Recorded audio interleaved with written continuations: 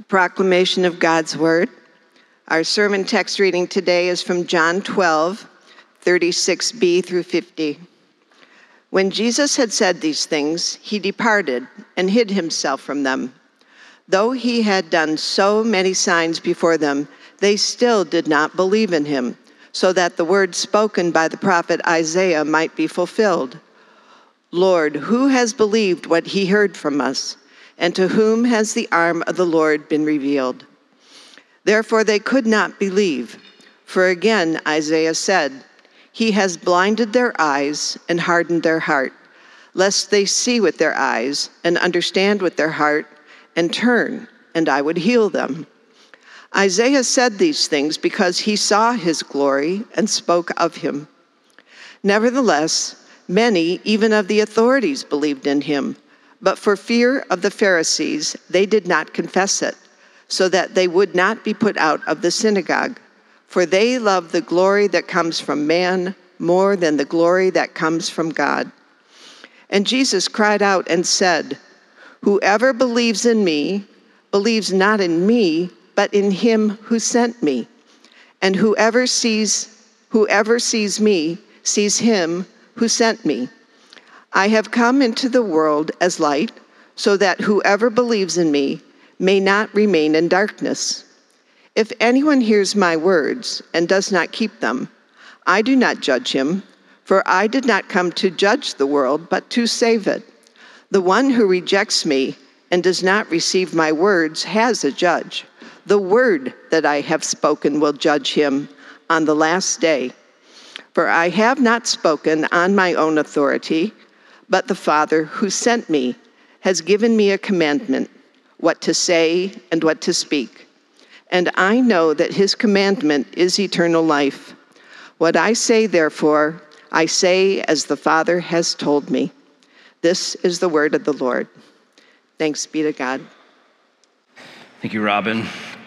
When I was in middle school, my English grammar teacher was a man named Mr. Martin, and Mr. Martin looked exactly like you would think an English grammar teacher should look. He was bald, he was very stern, he would only wear a tweed jacket and a starched white shirt.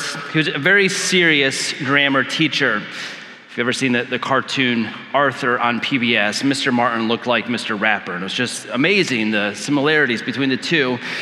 And Mr. Martin and I, we had a little bit of a back and forth relationship because I actually really liked to learn. And so I think Mr. Martin appreciated this, especially grammar.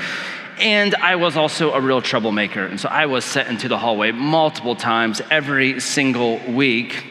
Most of the kids did not like Mr. Martin very much at all because he was rather stern, but I liked him because he was a very good teacher. He knew how to use words, he knew how to organize ideas.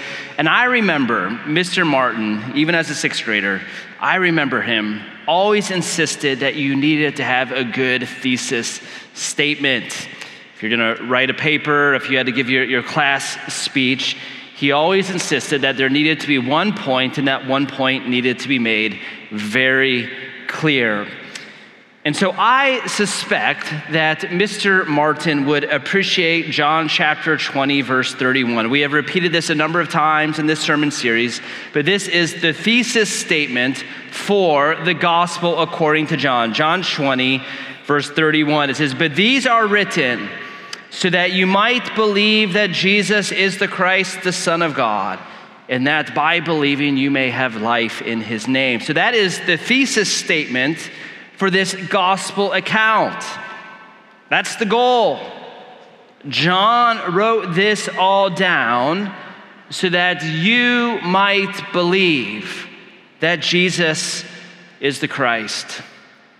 And as we have been going through the gospel according to John for over a year now, we have seen certainly there's other stories and there's some other principles and there might be some different points of application for each person, but the overarching purpose is that this book was written to help us believe in Jesus. And yet, here we are now at the end of the public ministry of Jesus, and we are seeing something very different than this stated goal. Here in John 12, we are seeing unbelief, not belief.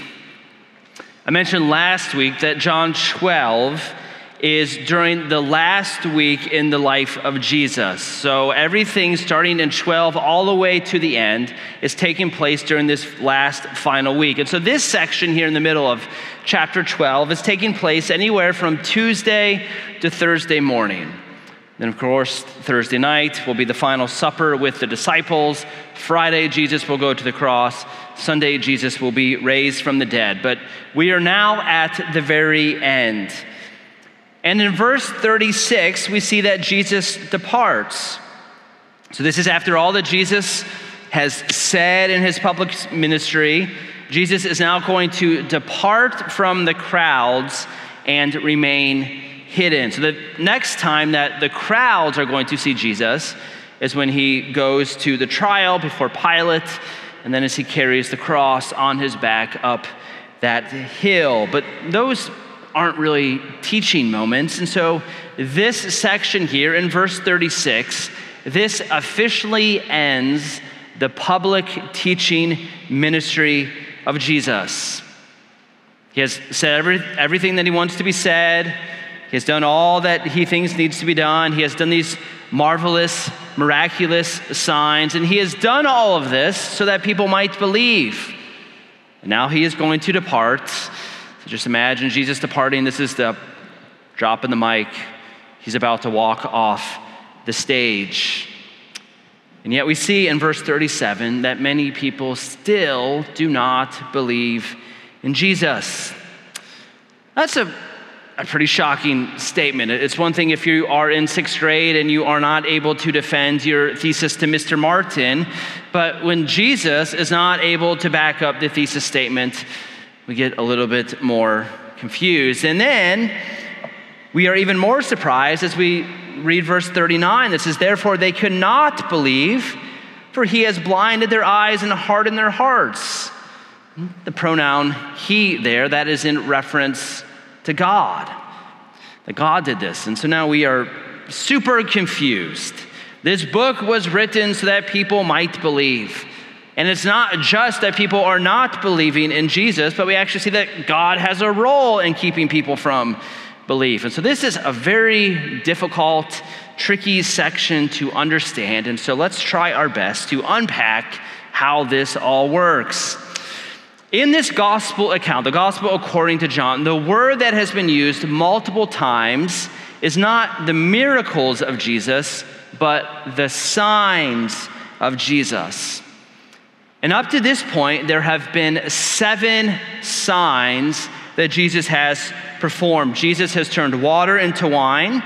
He has healed the official's son. He has healed the paralytic. He has fed 5,000. He has walked on water. He has healed the blind man.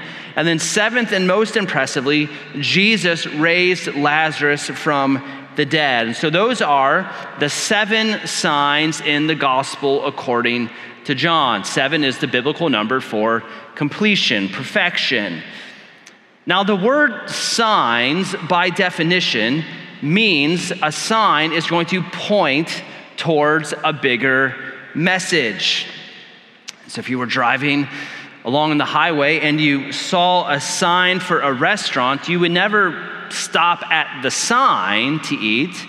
You would follow where the sign is pointed. You would follow the sign's directions to get to the actual restaurant. Signs point to something bigger.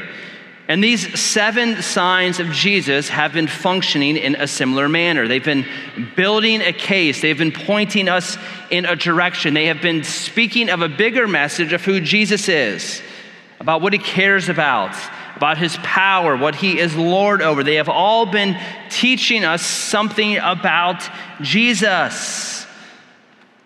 And the first half of the gospel according to John, for this reason, is called the book of signs, because of these 7 signs.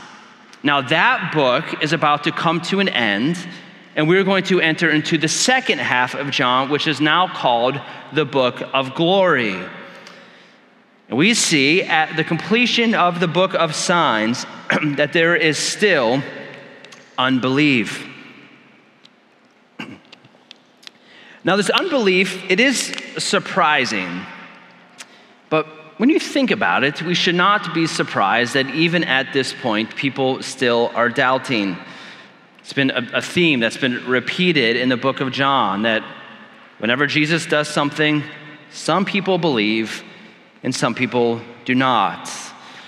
Remember, at the completion of the greatest sign in the gospel according to John, when Jesus raised Lazarus from the grave, you have religious leaders that actually saw Lazarus walking around. The religious leaders, nobody denies what happened to Lazarus. Nobody denies what Jesus did.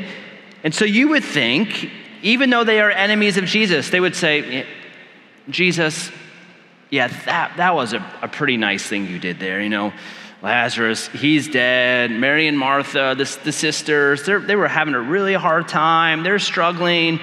We're the religious leaders. We're not really quite sure what to do. Jesus, we'll give you props this one time. Thank you for raising a man from death. That's what you might think. But no, after raising Lazarus, the hearts of these leaders become even more stubborn. At first, early in John, all the leaders wanted to do was arrest Jesus. But after Lazarus has been raised, now they want to kill him. So here's the principle. At the greatest works of God, there will always be some hearts that are softened by his grace. And there are going to be other hearts. They're really going to dig in, they're going to grit their teeth, and they are going to despise God all the more. But God's work, there is never a neutral response. There was a phrase that the Puritans often used, that the same sun that melts the ice is the same sun that hardens the clay. Whenever God acts, there is going to be a response. There are going to be some hearts that are melted in belief and other hearts that are hardened. We've seen this happening in John, but we've also seen it happen multiple times throughout the scriptures. This is just how the human heart works. Think of the great acts in the Old Testament, perhaps the greatest act, the Exodus, when God set his people free because of nothing that they have done. He defeated the Egyptians, he set them free into the promised land, and as soon as the people are set free into this gracious new land, the very first thing they do, God, why do you set us free here? You just set us free into this desert where we're going to starve and die, and it's so hot, and God, we don't even like that we're here. There's an act, and then there's stubborn hearts. And then Moses comes down on the mountain, and he's glowing. And as soon as he is down, we see that the human hearts of the people, they've already created a gold statue of a calf. Idolatry. It's the human heart. God acts, stubborn hearts. People turn elsewhere. And that principle is not just in John, it's not just in the Old Testament. We also see it in the book of Isaiah. You'll see that Isaiah is quoted in our scripture text starting in verse 30. The book of Isaiah is a very long book. It is a prophetic book. And like all the other prophetic books, it can be a little bit hard to figure out what exactly is going on. The book of Isaiah was written about 700 years before Jesus. And Isaiah, as a prophet, is looking forward to this new age to come. An age in which the Messiah, the Christ, the servant of the Lord, the suffering servant, would come and bring healing to the nations. But like always, Isaiah is acting and he is speaking for God. He is a servant of God, and yet he is rejected. And so was his message. The people were stubborn with unbelieving hearts. And that brings us to verse 40, which is the most difficult out of all of these verses to understand. Because what we see is that the people in the days of Isaiah and now the people in the days of Jesus and John, they could not believe because God blinded their eyes and hardened their hearts. Now, it's very difficult to figure out this verse because there are two principles in the Bible that often feel like are competing, but the Bible presents them as being compatible. The first theme is that God is sovereign, he's big, he's in control, he has a plan that is going to come to fruition. Everything is going to happen exactly how God wants it to happen. He's sovereign and he is big. That's point number one. Point number two is that we are also taught in the Bible without apology that people are held responsible for their actions, for their choices, that there is a freedom for people to act, and people are held responsible for how they act and for what they believe. And so we have these two ideas that seem to buck up against one another, and yet the Bible tells us that there is no tension, but both are absolutely true. So here is how most theologians try to understand this great dilemma. If you want to take notes, the first principle is what theologians call God as the first cause. That God is, yes, sovereign and big and in control, and he is the reason for all things. God is the first cause. But God, as the first cause, orders the world to fall out according to the nature of secondary causes. So I get this all from the Westminster Confession of Faith, chapter 5. Secondary causes is in reference to us, to our wills, to our decisions, to our freedom. And there are places in the Bible that talk clearly about God as the first cause in salvation. Think most famously now of Romans chapter 9 in reference to Pharaoh. But here in John, this section is actually more in reference to secondary causes. That the people see what God has done, and yet they say, I don't like it. I don't like God. I don't like what God says. I don't like what God commands. I am threatened by God. I do not believe in God. And as a result, God says, because you do not believe, I am going to discipline you all the more by hardening your heart. So the more that the heart hardens, the more the heart is actually getting what it initially wants. The heart did not want God in the first place. Here's how William Hendrickson says it. He's a commentator. He says, this hardening, however, is a punishment for their own sin. God is love. His invitations, his warnings, his admonitions are always sincere and earnest. However, when man rejects him and his word, dire punishment results. God hardens the man who hardens himself. So that's the key here. God hardens the man, God hardens the woman who hardens him or herself. So we need to state what this does not mean. Does not mean at all that there are some people that really want to believe in Jesus, but they just can't believe. Or it's not as if, some people are knocking on the door of heaven, God, please let me in. And God says, no, I'm not going to let you in. It's not how it works. You see, the human heart is not good. It's not even neutral. These people are acting on their own belief. And God will judge their unbelief by handing them over to it. One of the most influential books in my life is The Great Divorce. It's written by C.S. Lewis. And why it's been so helpful for me is that in this book, C.S. Lewis, in a way that only he can, as this brilliant British author with illustrations, he describes the different positions of the hearts that are in heaven and the hearts that are in hell.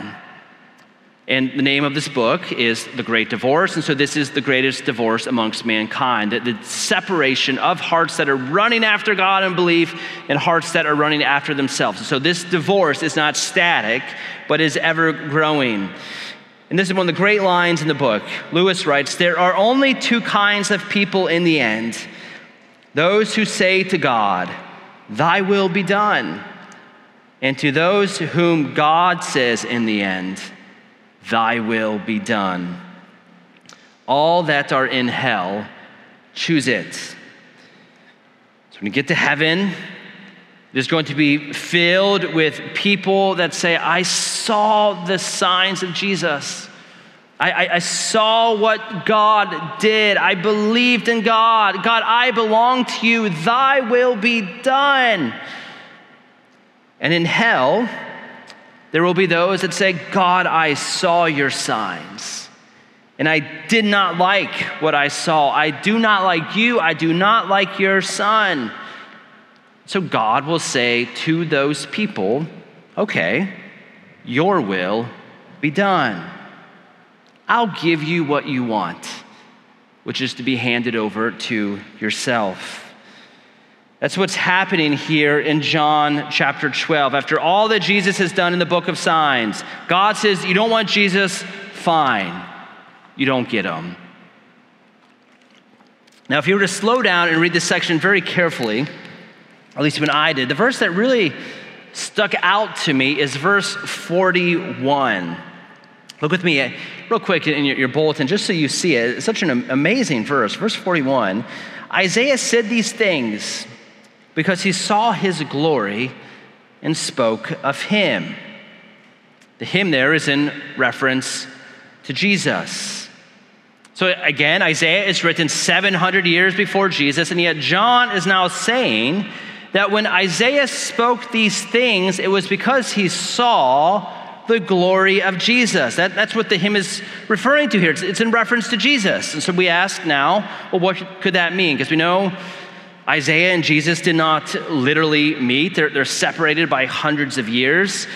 There are some commentators that think Isaiah saw a pre-incarnate version of Jesus. I don't think that's true because Isaiah never says it. I can't say definitively. I just think Isaiah would have mentioned that. Here's what Isaiah saw. He saw the shadows of the Christ to come.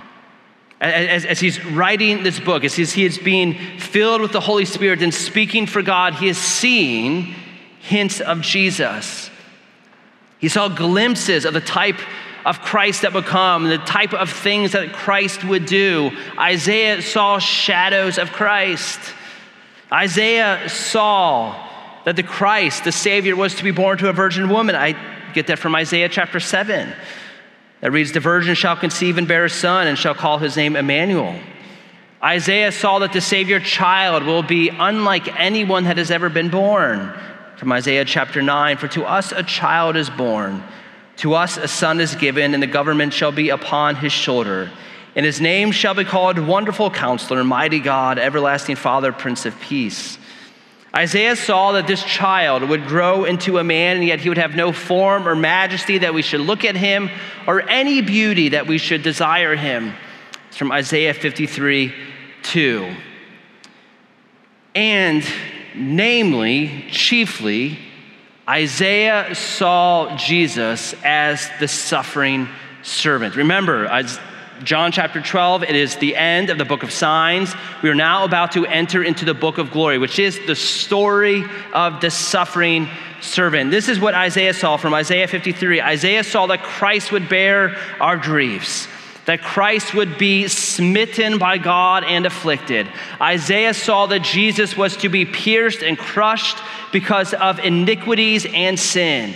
Isaiah saw that Jesus was to be led like a lamb before the slaughter, like a sheep before its shearers. Isaiah saw that the grave of Jesus would be with the wicked, that it was the will of the Lord to crush Jesus, that Jesus would be numbered with the transgressors, that Jesus would pour his soul out to death because he bore the sins of many. Isaiah saw all of that, saw the glory of the suffering servant, all so that many might be made righteous. I get all of that from Isaiah 53. That's what Isaiah saw. Now, he did not see all the details or the specifics of how it has come to pass, but God granted to him a little taste, a little insight into who Jesus would be and what he would come to do. It was a hint of the gospel. That God, for no other reason than that he is simply kind and gracious, would send his son to live, to die, to suffer, to be the suffering servant that would be crushed by God. So John chapter 12, as the book of signs comes to an end, and as we are about to enter into the book of glory, we see that there is one glorious sign left to be done. Out of all that Jesus has done so far in this book, walking on water and feeding 5,000 people and turning water into wine, there is one sign left to be accomplished. It is the sign of the suffering servant. Real quickly, quick summary of verses 45 through 50. The quick summary is that God the Father and God the Son have a plan to redeem a people together. There's been one plan, and the plan always focuses on the cross of Jesus Christ. So yes, there are many people in our culture that say, well, there's many paths to climb a mountain. It only matters that you would get to the top of the summit. Your actual path does not matter. Same thing with religion. The only thing that matters is that you would get to the top. Your religious path does not matter. But we must insist here that that is absolute garbage, because Jesus very clearly says in verse 45, whoever sees him who sent me sees me. If you want to see God, you must see Jesus. And so seeing God is not found in the cross-examination of different religions or the lowest common religious denominator or the beauty of nature or navel-gazing at the God that is within us. You want God, you need to look to Jesus. And coming off of the first paragraph, how do you see Jesus? You see his signs, and you believe in him. And you do not let your heart become hard, lest God hand you over to your hardened hearts. You need to be soft towards God. You need to believe in him. You know, one of the great things about being a parent is that you get a very raw look into human nature. You know, once you become an adult, you have manners and you're supposed to be socially decent, and you know how to manipulate the system to get exactly what you want. But toddlers especially, they have none of those reservations or senses. And so I can think of multiple times when my children were toddlers, they did something wrong, and Vanessa or I would say, you know, all you need to do is apologize, and then you can come back and sit with us at the dinner table. Or all you need to do is soften your heart, and you can have dessert. You can have ice cream or brownies. And toddlers, especially in their little sinful, proud hearts, they just sort of cross their hands and it's like, no way, Mom, am I ever gonna, do that? And they kind of stare at you like, how dare you even question me? It's foolish. It's childish. It's an invitation to dessert, and yet these little kids are digging in their heels and gritting their teeth and saying, I am not going to come to you. Hard, foolish hearts. And that's how we can be with God. After all that he has done, after all that he has accomplished, after giving the free gift of the Son for you, all you need to do is let down your guard, be soft, be quick to repent, take God at his word, believe his promises. Don't be a child stuck in your sinful pride. Come to Jesus. Come to Christ. One last verse from Isaiah. One more thing that Isaiah saw about the glory of Jesus. Isaiah chapter 55. Come, believe. Everyone who thirsts, come to the waters, and he who has no money, come buy and eat. Come buy wine and milk without money and without price. See, so many people are threatened by belief in Jesus. They think Jesus is going to rob from them, or is going to impose, or he is going to take it. So they put up all these guards, and I am not going to believe in Jesus no matter what. I am not going to lose my sense of self. But belief in Jesus, it's not a threat. It's an invitation to the full grace of Christ. It is the beginning of the restoration of your nature, of you being the most full human that God has created you to be. Belief in Jesus is an invitation into free, unearned, unmerited, undistilled, unilateral, sovereignly given grace.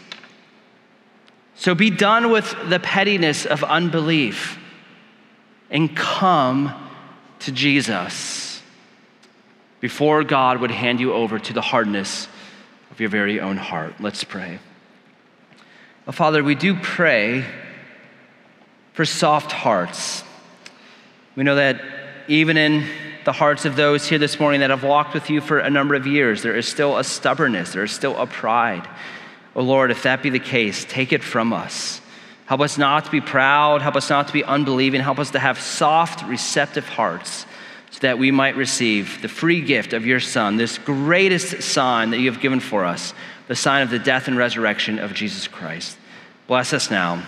It's in his name we pray. Amen.